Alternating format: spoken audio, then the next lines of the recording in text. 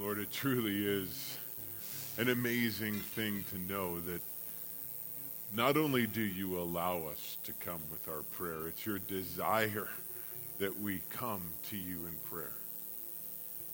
Lord, we know that that is only possible as we are clothed in the righteousness of our Lord and Savior. Lord Jesus, we thank you for opening the way to the throne of grace for us, for paving the way for us, for paying the price for us. And Lord, we know that it is your desire that we come to you with everything.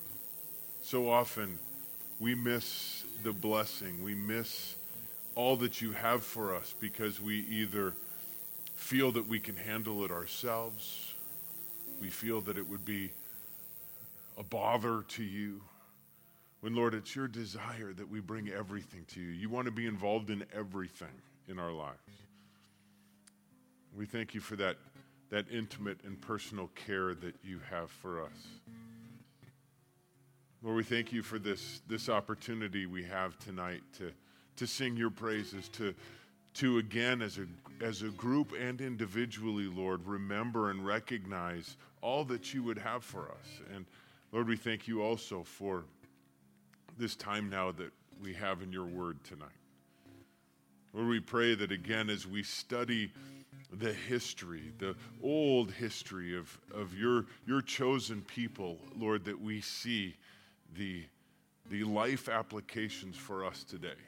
You tell us in your word, that's why it's recorded for us to learn and to grow. So, Lord, have that work in us tonight. Have your way here this evening. In Jesus' name, amen. Amen. Well, good evening.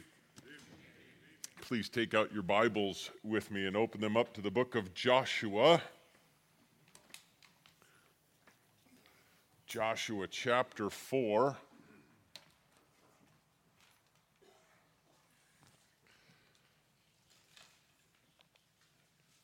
Last week in our study, the Red Sea, the Jordan River. Red Sea was months ago. Jordan River was backed up as the children of Israel now are on the very border of the promised land. And the only thing now that stood between them and actually moving into the promised land was the Jordan River. And we showed a little video clip last week of what it looks like, the Jordan River at flood stage during harvest, with this time that it's recorded for us now, at flood stage. And impossible to cross.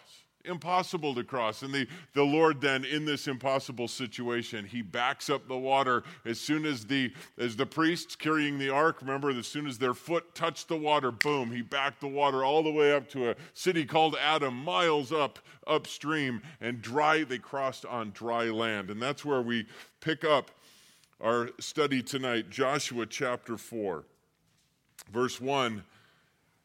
Now when all the nation had finished crossing the Jordan, the Lord spoke to Joshua, saying, "Take for yourselves 12 men from the people, 1 man from each tribe, and command them, saying, take up for yourselves 12 stones from here out of the middle of the Jordan, from the place where the priest's feet are standing firm, and carry them over with you, and lay them down in the lodging place where you will lodge tonight."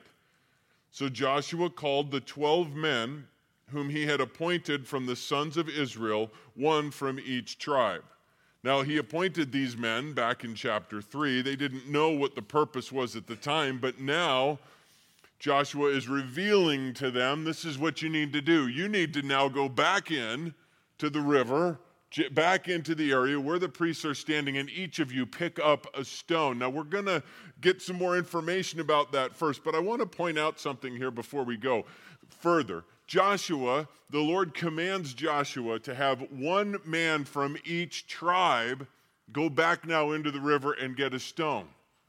And I make a point out of that because notice he didn't say have 12 priests from the tribe of Levi go back in and get stones out of the river. That's going to be important as we discuss why these stones are being taken out as we continue now.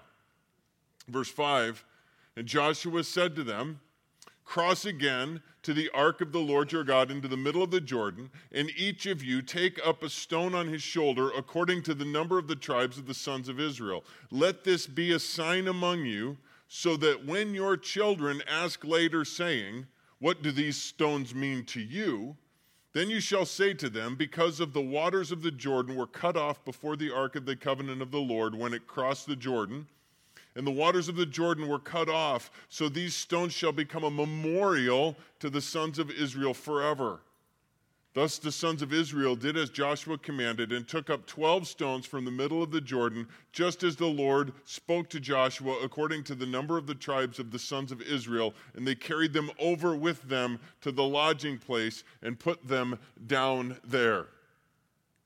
Notice it says in verse 6, when your children ask you later, what do these stones mean to you?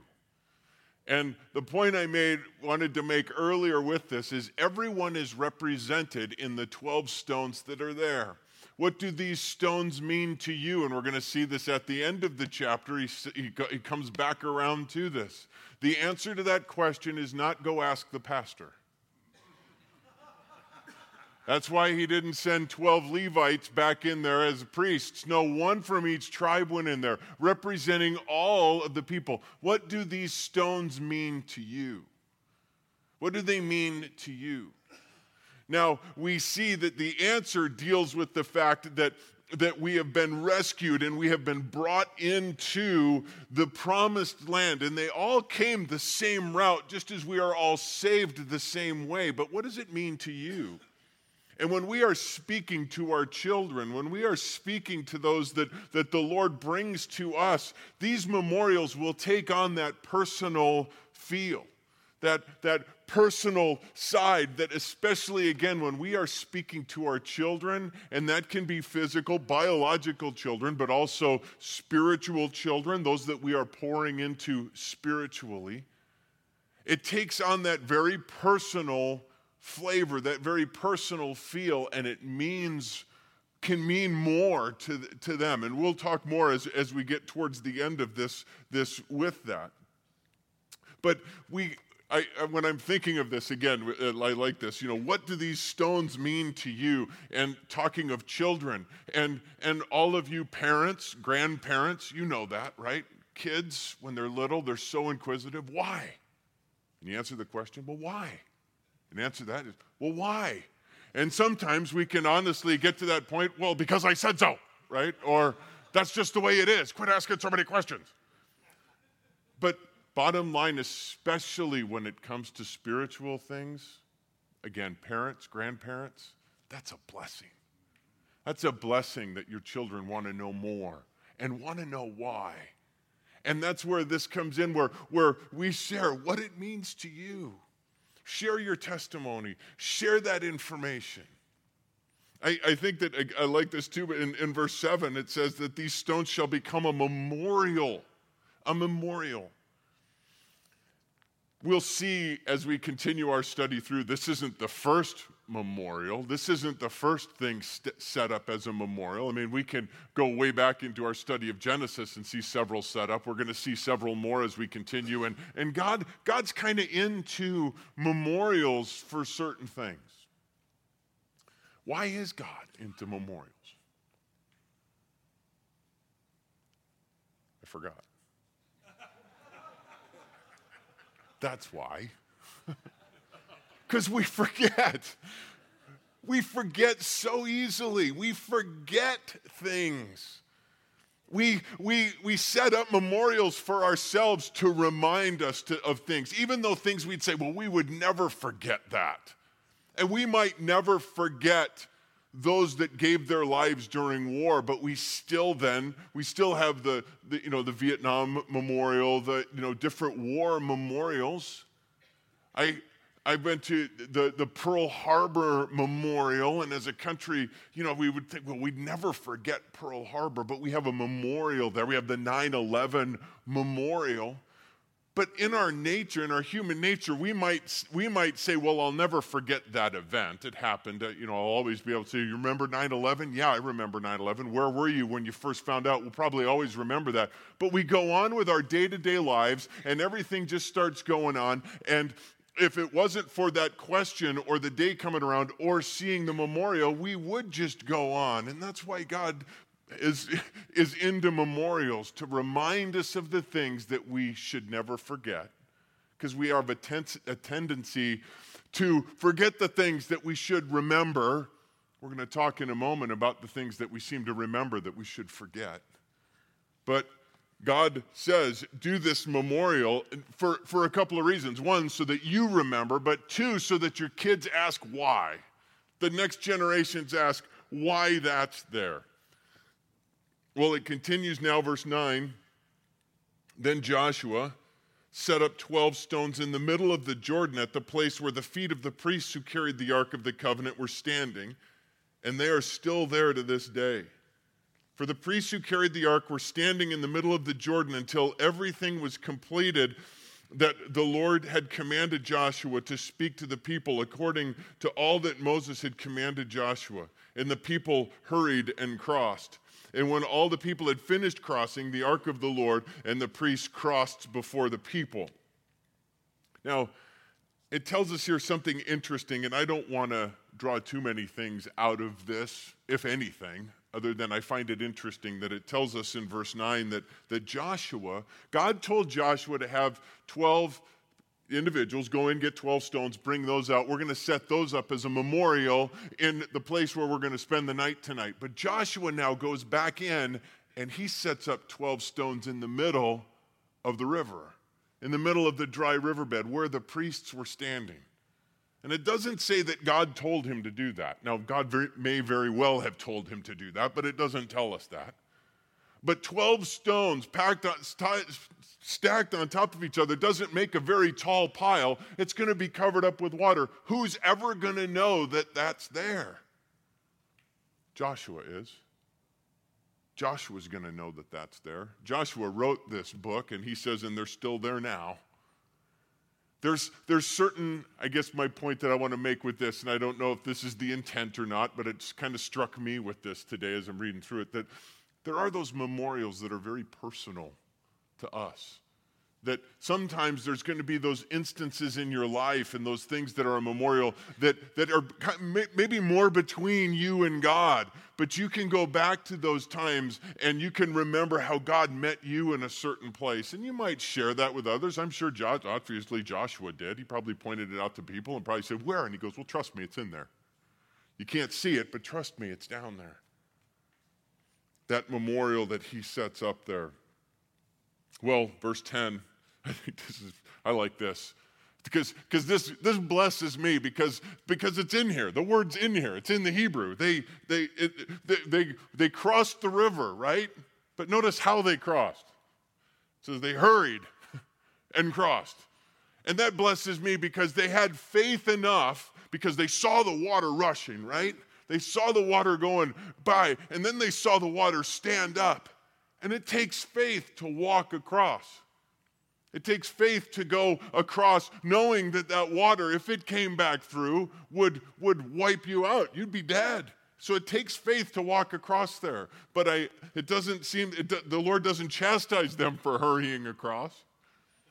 So their faith, though it was maybe a little weak, it was still faith, and God honored that faith. And I love that because the Lord honors faith, even weak faith, if it's faith in Him. When he healed the demon-possessed man whose son was demon-possessed, you know that story when the disciples couldn't cast out the demon. They came to Jesus, and Jesus said, they said, well, you could cast him out. And Jesus said, well, do you believe? He says, I believe, help my unbelief. Jesus didn't say, come back when your faith is stronger. He cast out the demon. Again, honoring faith, even though it wasn't as strong as some others, like the Roman centurion who said, you just say the word, Jesus, you don't have to come here. I know that you're under authority. I understand how this whole authority thing works. You just say the word and I know he'll be healed. Jesus said, I haven't seen faith like that even anywhere in Israel. The faith wasn't that strong, but it was faith in Jesus. Jesus honored that. He honors this faith, even though I like that. That blesses me. They hurried across because I got to admit, I'd probably be one that would be hurrying across.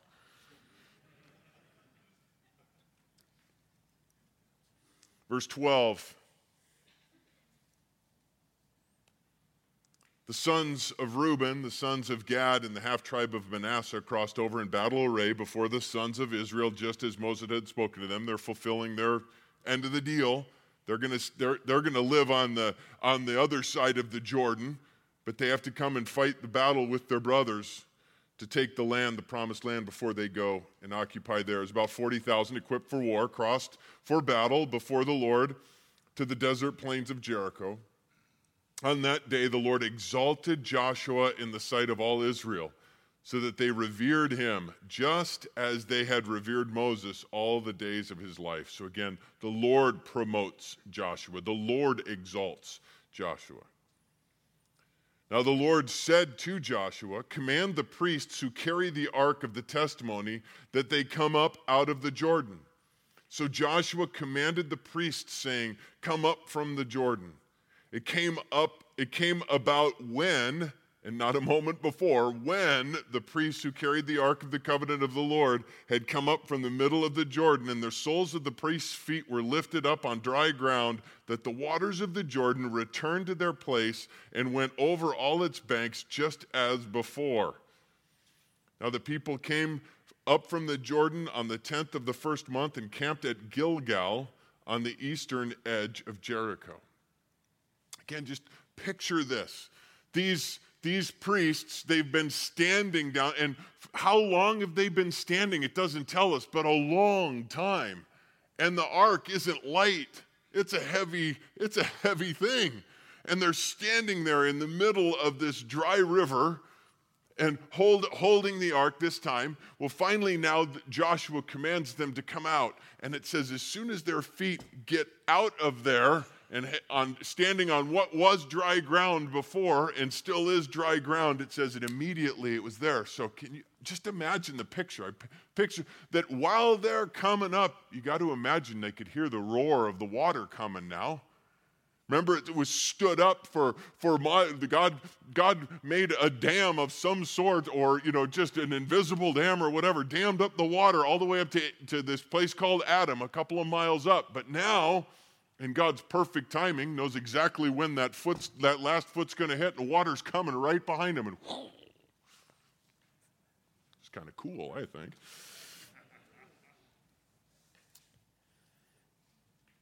Verse 20. Oh, I guess last thing just to note where they camped. Camped at Gilgal on the eastern edge of Jericho. Jericho, again, we're not going to get there probably tonight as to the battle of Jericho. But Jericho is this hugely fortified city. The big walls, you know the story. We're going to get to it probably next week. But they're just about a mile away. And again, all of the Israelites, so they can see now. They're within eyeshot. They're right there, and that's where they're going to camp. And that's going to be important here as we continue. But that's where they camped this first night. Verse 20, those 12 stones which they had taken from the Jordan, Joshua set up at Gilgal. He said to the sons of Israel, when your children ask their fathers in time to come, saying, what are these stones? Then you shall inform your children. Again, this is your job now. You are to raise your children and inform them, saying, Israel crossed this Jordan on dry ground. For the Lord your God dried up the waters of the Jordan before you until you had crossed, just as the Lord your God had done at the Red Sea, which he dried up before us until we had crossed. Verse 24, that all the people of the earth may know that the hand of the Lord is mighty, so that you may fear the Lord your God forever. So the stones here we see are threefold. They're there for three reasons. One, so that when the children ask, When future generations ask about this, you tell them, you inform them, you instruct them. Why is this so important? Because if we don't pass it on, if we're not the ones taking control of this, it'll go away. People will turn away from the Lord. We're not going to have to study very much further to see that start happening. When we get into the book of Judges, it doesn't take long at all for the children of Israel to disobey this command, and the next generations turn away. It's going to happen right away. That's why it's so important. So that's number one for the children. Secondly, notice in verse 24, there's another reason, that all the people of the earth may know that the hand of the Lord is mighty. Word is going to spread, as we're going to see in chapter 5. And this pile of stones that is going to be this memorial is going to stand as a testament to this is where we came across. That story that you all heard about that has you all shaking in your boots, this is where it happened. But thirdly, so that you may fear the Lord your God forever. You may fear, that you will never forget, that you'll never forget the power and the presence of God. You won't drift away from that. You'll be able to come to this place and remember because you were part of this. You saw God's hand working. Chapter 5. Now it came about when all the kings of the Amorites who were beyond the Jordan to the west, and all the kings of the Canaanites who were by the sea heard how the Lord had dried up the waters of the Jordan before the sons of Israel until they had crossed, that their hearts melted, and there was no spirit in them any longer because of the sons of Israel. Man, word travels fast. And this is before cable TV and satellite and all this kind of stuff. Word travels quickly all the way, it says, to the Canaanites who are living by the sea, the Mediterranean Sea. That's on the far west end of the promised land. Word travels quickly. And I love this, in this understanding here again, that when we have faith, when we trust God for what he says, and we obediently walk in his word and we follow exactly what he says, guys, the track record is unbelievable. Those who do that are undefeated. Never lost. Trusting the Lord and being fully obedient to what he says. And you know what? The enemy knows that. The enemy knows that. That is why there is fear in the hearts of their enemies already, because they know, man, look at what happens when they trust their God and do what he says. Jesus, when he was speaking to his disciples and at Caesarea Philippi, Jesus asked them, and they said, who do men say that I am? And they had a whole bunch of different answers that men were thinking, these different things. And Jesus said, well, more importantly, who do you say I am? And Peter spoke up, and he answered, he said, you are the Christ, the Son of the living God. And Jesus said, blessed are you, Simon Bar-Jonah, for man did not reveal that. That came from the Father right to you. And he said, on that rock I will build my church. And then he said this, and the gates of hell will not prevail against it. Now, perhaps you know this, or even just logically thinking through, but are gates an offensive weapon? Is that something that we need to be worried about, the gates of hell, like they're coming against us, like they're going to defeat it? No, gates are a defensive mechanism. So what Jesus is saying is, with that truth, the gates of hell can't keep you out. We are going to have victory in the offensive. And the enemy knows that, and the enemy shakes in their boots with that truth. Our battle is not physical. Our battle is spiritual. And again, when we are armed with the truth of God's word, and we believe it, and we trust it, and we are obedient to to follow what God says and follow in his leading in everything that we do, we cannot be defeated. We cannot be defeated. We will go into enemy territory and take out prisoners of war. The gates can't keep us out. And the enemy knows that. And worldly wisdom would say go, right? I mean, look at what just happened. Look at what just happened here. They just crossed the Jordan River and this miracle happened. Word has spread that everybody is shaking and quaking. I'd be thinking, man, we got to go. We need to go right now, right? I mean, let's go. We got to hurry while the iron's hot. Strike while the iron's hot. Let's go. But guys, God's never in a hurry. God is never in a hurry. As a matter of fact, God has the perfect plan, and he's far more concerned about the work that he's going to do in us than the work that he's going to do through us. He's far more concerned about the process in us as we go through this than he is in what he's going to use us to do. And we're going to see that as we go through here, that God's guidance in this is going to say, hey, just hang on a second. Don't get ahead of me. There's some things that I need to do in you first. You might think you're ready, but you're not ready yet. You're going to outline this. We're going to look at this in chapter 5. There's several things, actually, that need to happen. And I think, again, in this, that one of my favorite stories, this Elijah, tells us that he goes in before King Ahab, the king that could, with his word, have him executed. And the story tells in 1 Kings 17 and 18, it would seem to indicate that Elijah didn't know if he was going to live or die. But he knew that he needed to go in and tell the king that it's not going to rain again until I say it's going to rain. And he walked out. He's got to be thinking, hey, that's pretty awesome. And then the Lord tells him then the next step. So he was totally obedient, and the Lord leading him and guiding him to go do that. He was obedient. He trusted God. Bam. He's got to be thinking right then and there, hey, let's go to Mount Carmel right now. Right now. Let me take on the prophets of Baal today. And God said, no. We got some work to do first. Got some work to do in you first. You're not ready. You might think you are, but you're not.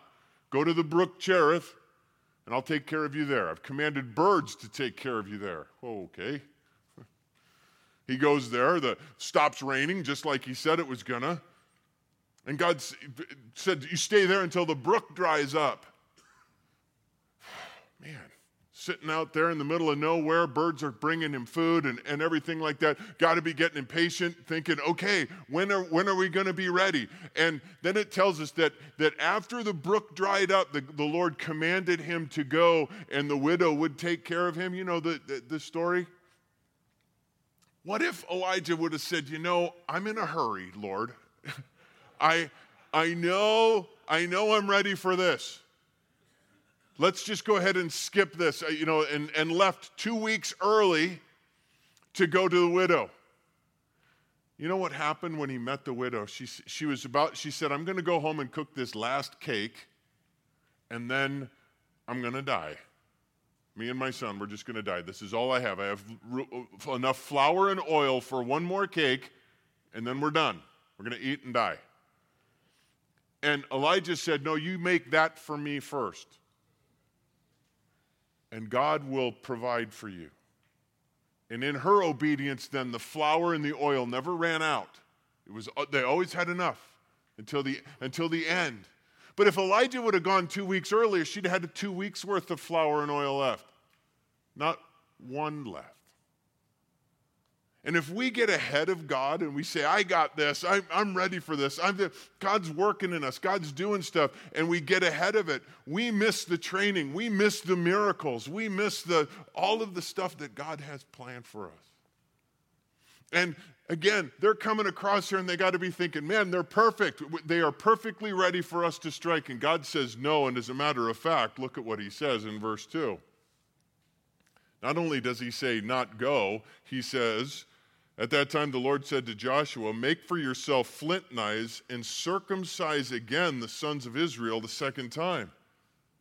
So Joshua made himself flint knives and circumcised the sons of Israel at Gilgal Haraloth, which, if you see in your margin there, it tells you that's the hill of the foreskins, it says.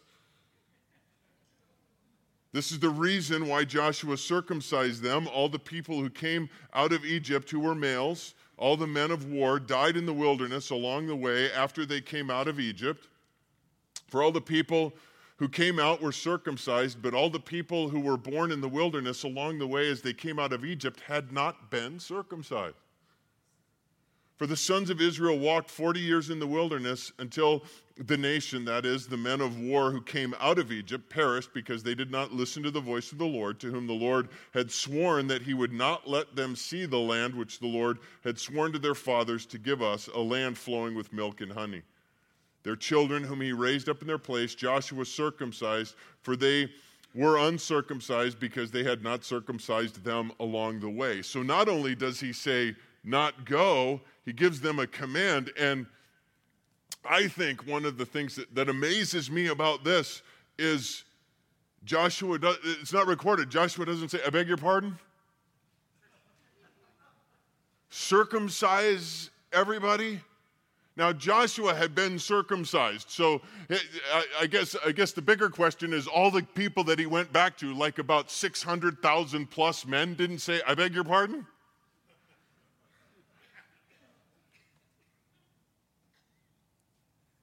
But they were obedient again.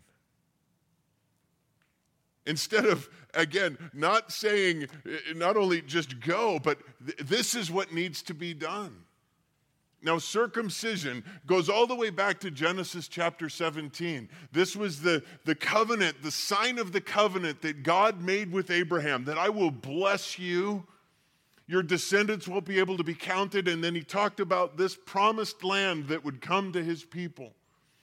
And circumcision was the sign or the mark that then the male children at 8 days old, and now we know why 8 days, because physically the blood starts to clot at 8 days. God kind of knows what he's doing, but that's a whole other thing. But to circumcise the male children. And it was a sign.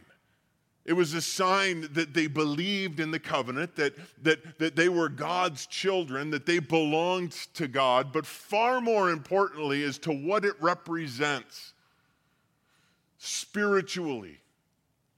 The New Testament tells us, Paul many times talks of the fact that it's the heart that needs to be circumcised. As a matter of fact, it's even mentioned in the Old Testament that the outward act of circumcision isn't the point. It's the heart that needs to be circumcised. The cutting away of the flesh. The cutting away of the flesh then to allow the Spirit to take control. Paul points to that in Ephesians and Colossians, to be ruled by the Spirit. In Colossians chapter 2, it speaks of Jesus being the one who circumcises us, who circumcises our hearts. And especially when you're 8 days old, it doesn't take a whole lot of trust. You have no idea what's going on with you. But when you're 40 years old, it takes a whole lot of trust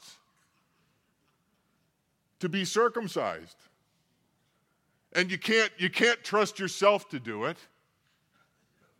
I mean, any type of thing, you can't trust yourself to, I remember when you were a kid and you were trying to pull out your tooth and you just couldn't do it. You said, I know I just got it. You have your mom do it, or you tie it on the doorknob, slam the door, because you just can't do it. You can't trust yourself, but do you trust Jesus? And again, speaking now spiritual circumcision, to say, all right, Jesus, I give you the knife, and you cut away whatever needs to be cut away. I trust you completely, because it takes complete trust. Lord, I trust you completely to cut away everything that needs to be dealt with, to be cut away, to be removed.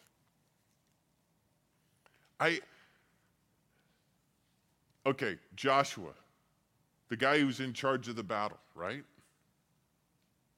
Can you imagine that? as I said, and this is where this comes into play, they're right outside Jericho. Do you realize what this is doing?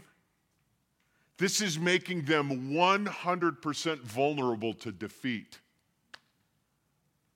Remember the story back in Genesis 34? The story of Shechem? When the son of the king of Shechem slept with Dinah, raped Dinah, the brother's sister, little sister. And then he said, you know, I shouldn't have done that. I'm sorry, but I really want to marry your sister. And they said, well, here's the deal. You all need to be circumcised first, and then we can intermarry and all this kind of stuff. And they said, oh, that sounds like a good idea. We'll do that. And so they all did. All the men of Shechem were circumcised, and they waited one day until they were in the worst possible pain. And then two of the brothers, Simeon and Levi, go in and killed them all. 2 men wiped out every man there because they couldn't fight. And that's what's happened right here. Do you realize the trust again and the vulnerability that they are opening themselves up to? And again, it amazes me, but it doesn't say in here, it's without question. All right, Lord, you're in charge. You're the one who said to do this, so we're going to do that. And when we give the knife to the Lord and say, all right, Lord, you circumcise, you cut the things away, again, we are opening ourselves up to being vulnerable, right? Jesus said, turn the other cheek. That's vulnerability that we leave ourselves open to. Somebody says to you, carry this a mile, you carry it too. That means, again, we don't defend ourselves, we don't fight, we leave ourselves completely vulnerable. But when we allow the Lord to do that work, that cutting away, and we allow the Spirit to control and run our lives, we have to be willing to be vulnerable. But again, completely trusting the Lord, completely believing that He knows what He's doing. And this, again, is part of the preparation for their victory. And it seems crazy. Lord, wouldn't this have been a good idea to do on the other side of the Jordan River when there was a river between us? We had plenty of time over there. Why now? Because it wouldn't have taken any trust then. Now, here we are facing the enemy right there.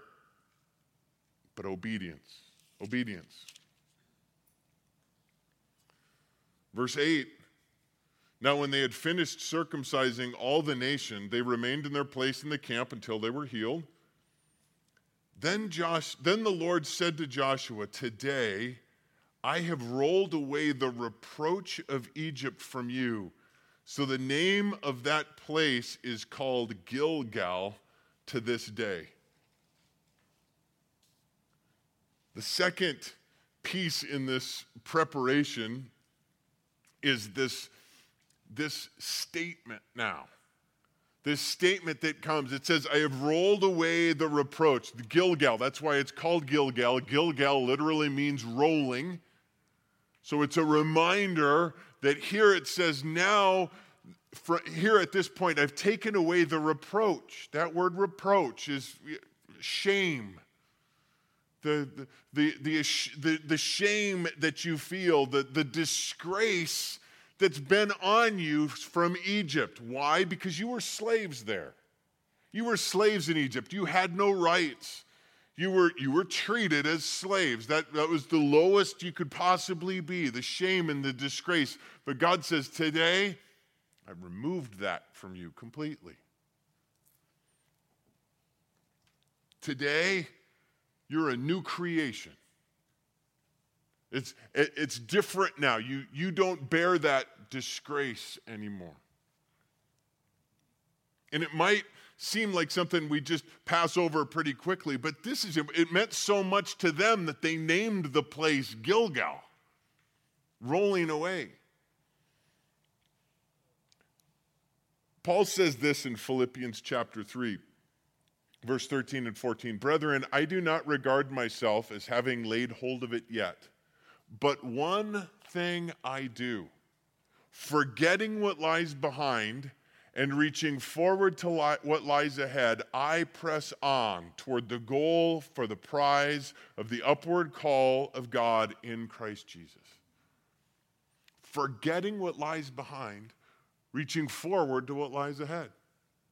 Paul said, this one thing I do. This one thing. I think some of the times that we can get distracted, that we can miss out on some of the victory that God intends to give to us is because we can get so focused on so many things. Paul was a busy guy, but he said, this one thing I do. This is the main thing. We need to focus on this one thing. Paul spoke often of running a race and the different things. And this is saying what lies ahead, the prize that lies ahead. This one thing I do. He used the athletic analogy often. And athletes succeed by specializing in one thing. You don't become an all-pro quarterback because you specialize in blocking and running and receiving and punting and all of those. No, you specialize in being a quarterback. One thing. And it says, forgetting what lies behind. Forgetting. Now that's interesting. That word forgetting does not mean erasing your mind. So that Men in Black, you've seen that movie, Men in Black, where they look into that little thing and they go, and their mind just gone. No recollection whatsoever. That's not what Paul's talking about. What he's saying is, what is back there behind me no longer affects me. It doesn't alter my race anymore. We can't change our past, but we can change the meaning of our past. It doesn't carry the same meaning anymore. Why? Because Jesus took the shame of our sin. He took the reproach. He rolled it onto himself.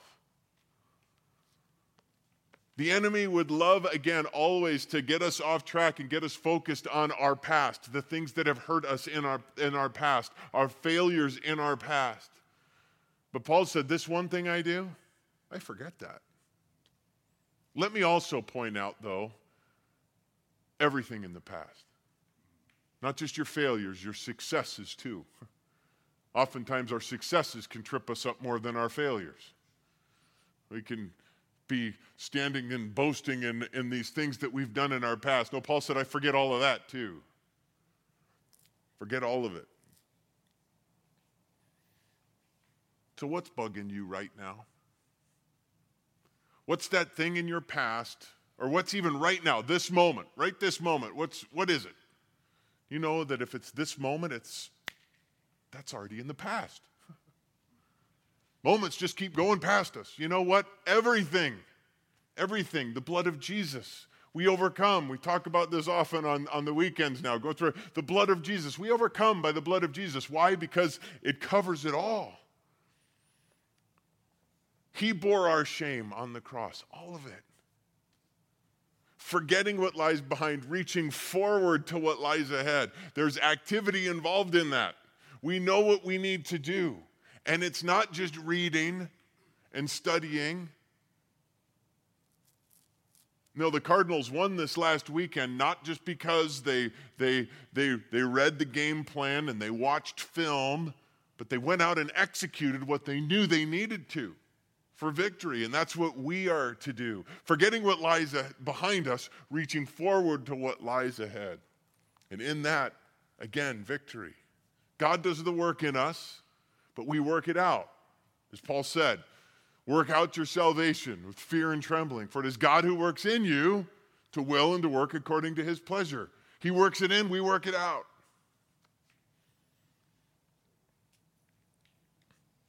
Today, I have rolled away the reproach of Egypt from you.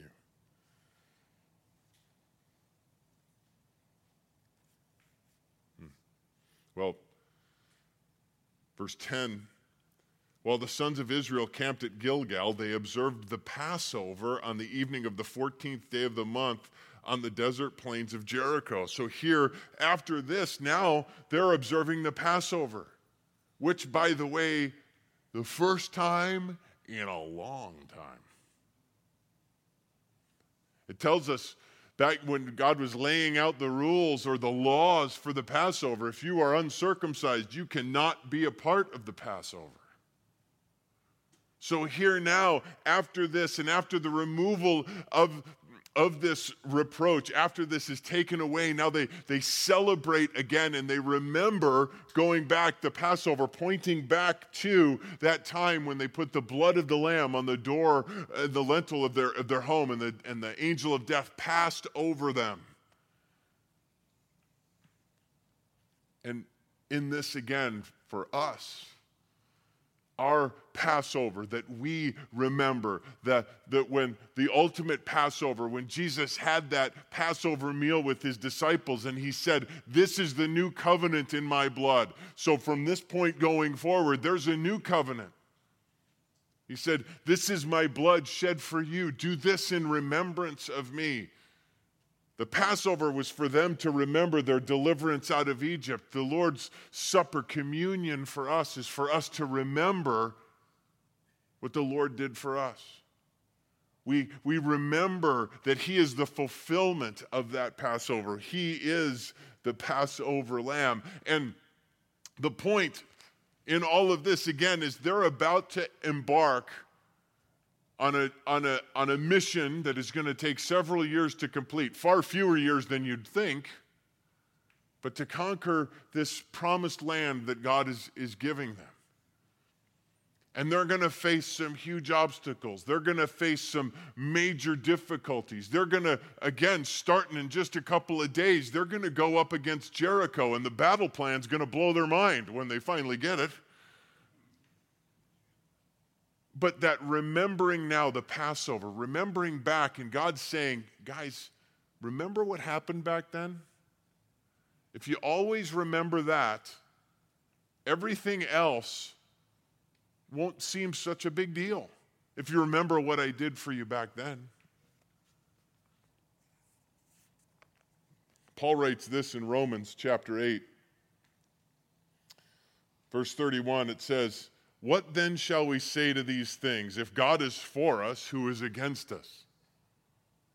Verse 32, Romans 8:32.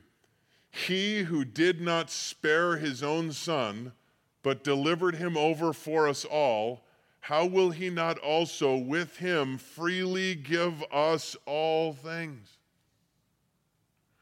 When we celebrate communion and we remember what the Lord did for us, Paul is telling us, if we remember that and we realize that the Father didn't even spare his own Son in order to redeem us, how could we not realize that won't he just freely give us all that we need in Christ Jesus? What an amazing realization that is. No matter what we face, no matter what we go through, no matter what challenges we can go back to the fact that God himself stepped out of heaven and gave up his very life for me. Just as he said, if God is for us, who could be against us? Who will bring a charge against God's elect? How could we worry about what lies ahead when all we have to do is look back and see what he did for us on the cross of Calvary? They observed the Passover. Then verse 11, on the day after the Passover, on that very day, they ate some of the produce of the land, unleavened cakes and parched grain or roasted grain. The manna ceased on the day after they had eaten some of the produce of the land, so that the sons of Israel no longer had manna, but they ate some of the yield of the land of Canaan during that year. Wow. Again, I love how God does this and lays this all out. All of this stuff he's using to build their faith, to prepare them for what lies ahead. The moment that they get there, they celebrate the Passover. The next day, they start having some of the produce of this land of milk and honey that God promised them that he would give it to provide for them abundantly there. That next day, the manna stopped. This miraculous manna that God has used for 40 years to feed them stops. And a new miracle starts.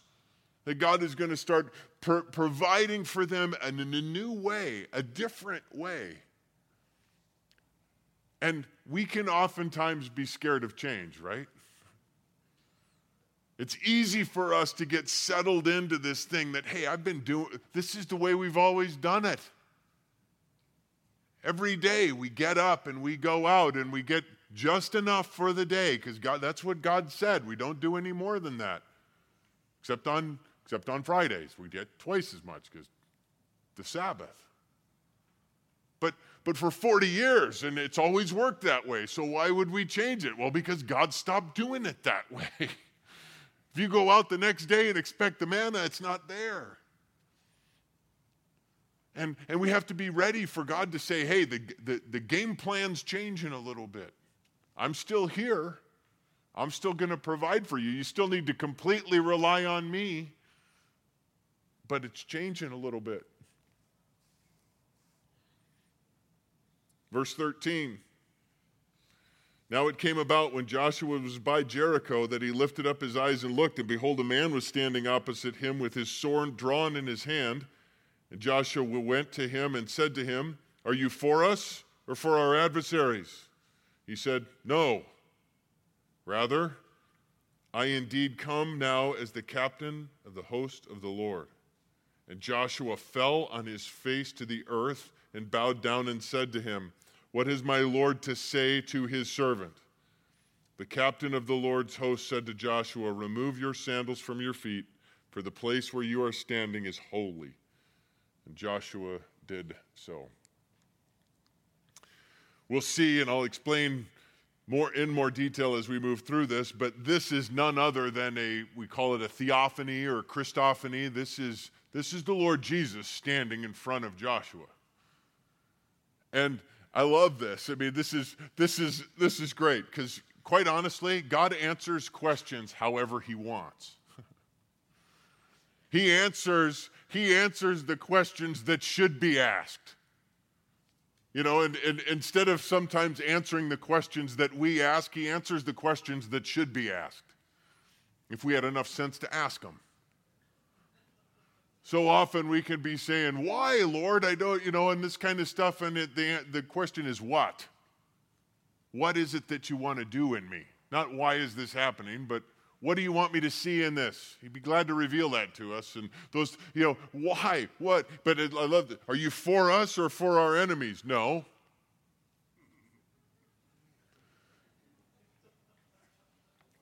Yeah.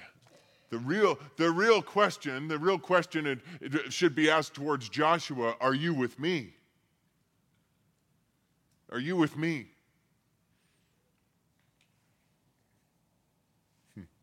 We see, again, that this is the Lord Jesus. Several things. First of all, it says the captain of the host of the Lord. And then it says, and Joshua fell on his face and bowed down. And if this was an angel, which some people say it is, this was an angel, the angel would have refused the worship of Joshua. As we will see in our continued study in Revelation, angels will not receive worship. They would say, "Get up. Don't worship me." But here, obviously, received it. And then just as the Lord said to Moses, "Remove your sandals from your feet, you are on holy ground," it says the same thing to Joshua, "You are on holy ground." But this has to be comforting to this whole thing with Joshua for a couple of reasons. First of all, he says, "I'm the captain of the hosts of the Lord." And he's not speaking of a physical man army. He's speaking of an angelic army, the angel armies. And he's saying, "I'm the captain of the angel armies." And we see angelic armies in the Old Testament, and we understand the power. One angel wiped out 185,000 of the baddest military people in the world, the Assyrian army. One angel, one night, 185,000 of them. Jesus in the Garden of Gethsemane said, it just takes one word from me right now, and there would be 12 legions of angels right here. They're just sitting up there just saying, give me the word. Just say, come on. The captain of the angel armies. Do you know that should bring great comfort to us? Because the captain of the angel armies is interceding on our behalf. He is dispatching those angels on our behalf. Hebrews tells us that. Hebrews chapter 1 tells us that these are ministering spirits for us, the angels. They're dispatched to our aid, to help. Elisha's servant gets up one morning, walks outside the tent, and he sees the enemy, and they're like locusts on the ground. They're all over the place, and he goes into Elisha, and he's panicked. They're here. They're going, we have no hope. And Elisha, he's like, no big deal. And then he said, Lord, just give him a glimpse. Just let him see, just for a moment. And the Lord removed the veil over his eyes so that he could see into the spiritual realm, and he saw all of the angelic be all around, just surrounding the enemy, and it's like, oh, all right, what's for breakfast? It's, and so this has to be, again, a comfort now for Joshua, knowing that this is going on. But notice too also, and just real quickly, last thing, it says, I'm the captain of the Lord's house. And I have to, again, think that brings great comfort to Joshua, because what's Joshua doing? He's out walking around, and he's got to be looking at the walls of Jericho thinking, how many ladders is it going to take to get up that thing? How are we going to design a battering ram to get through that wall? How are, and pacing around and thinking and scratching his head and thinking, I'm in charge of this thing. I'm supposed to come up with, I'm the captain of this place. And here the Lord shows up and says, no, Joshua, I'm the captain. And Joshua's got to be going, I'm number two. I'm number two. I don't want to be in charge. I'll follow you wherever you go, Lord, but you're the captain. Amen. Praise God. And he falls down and he worships.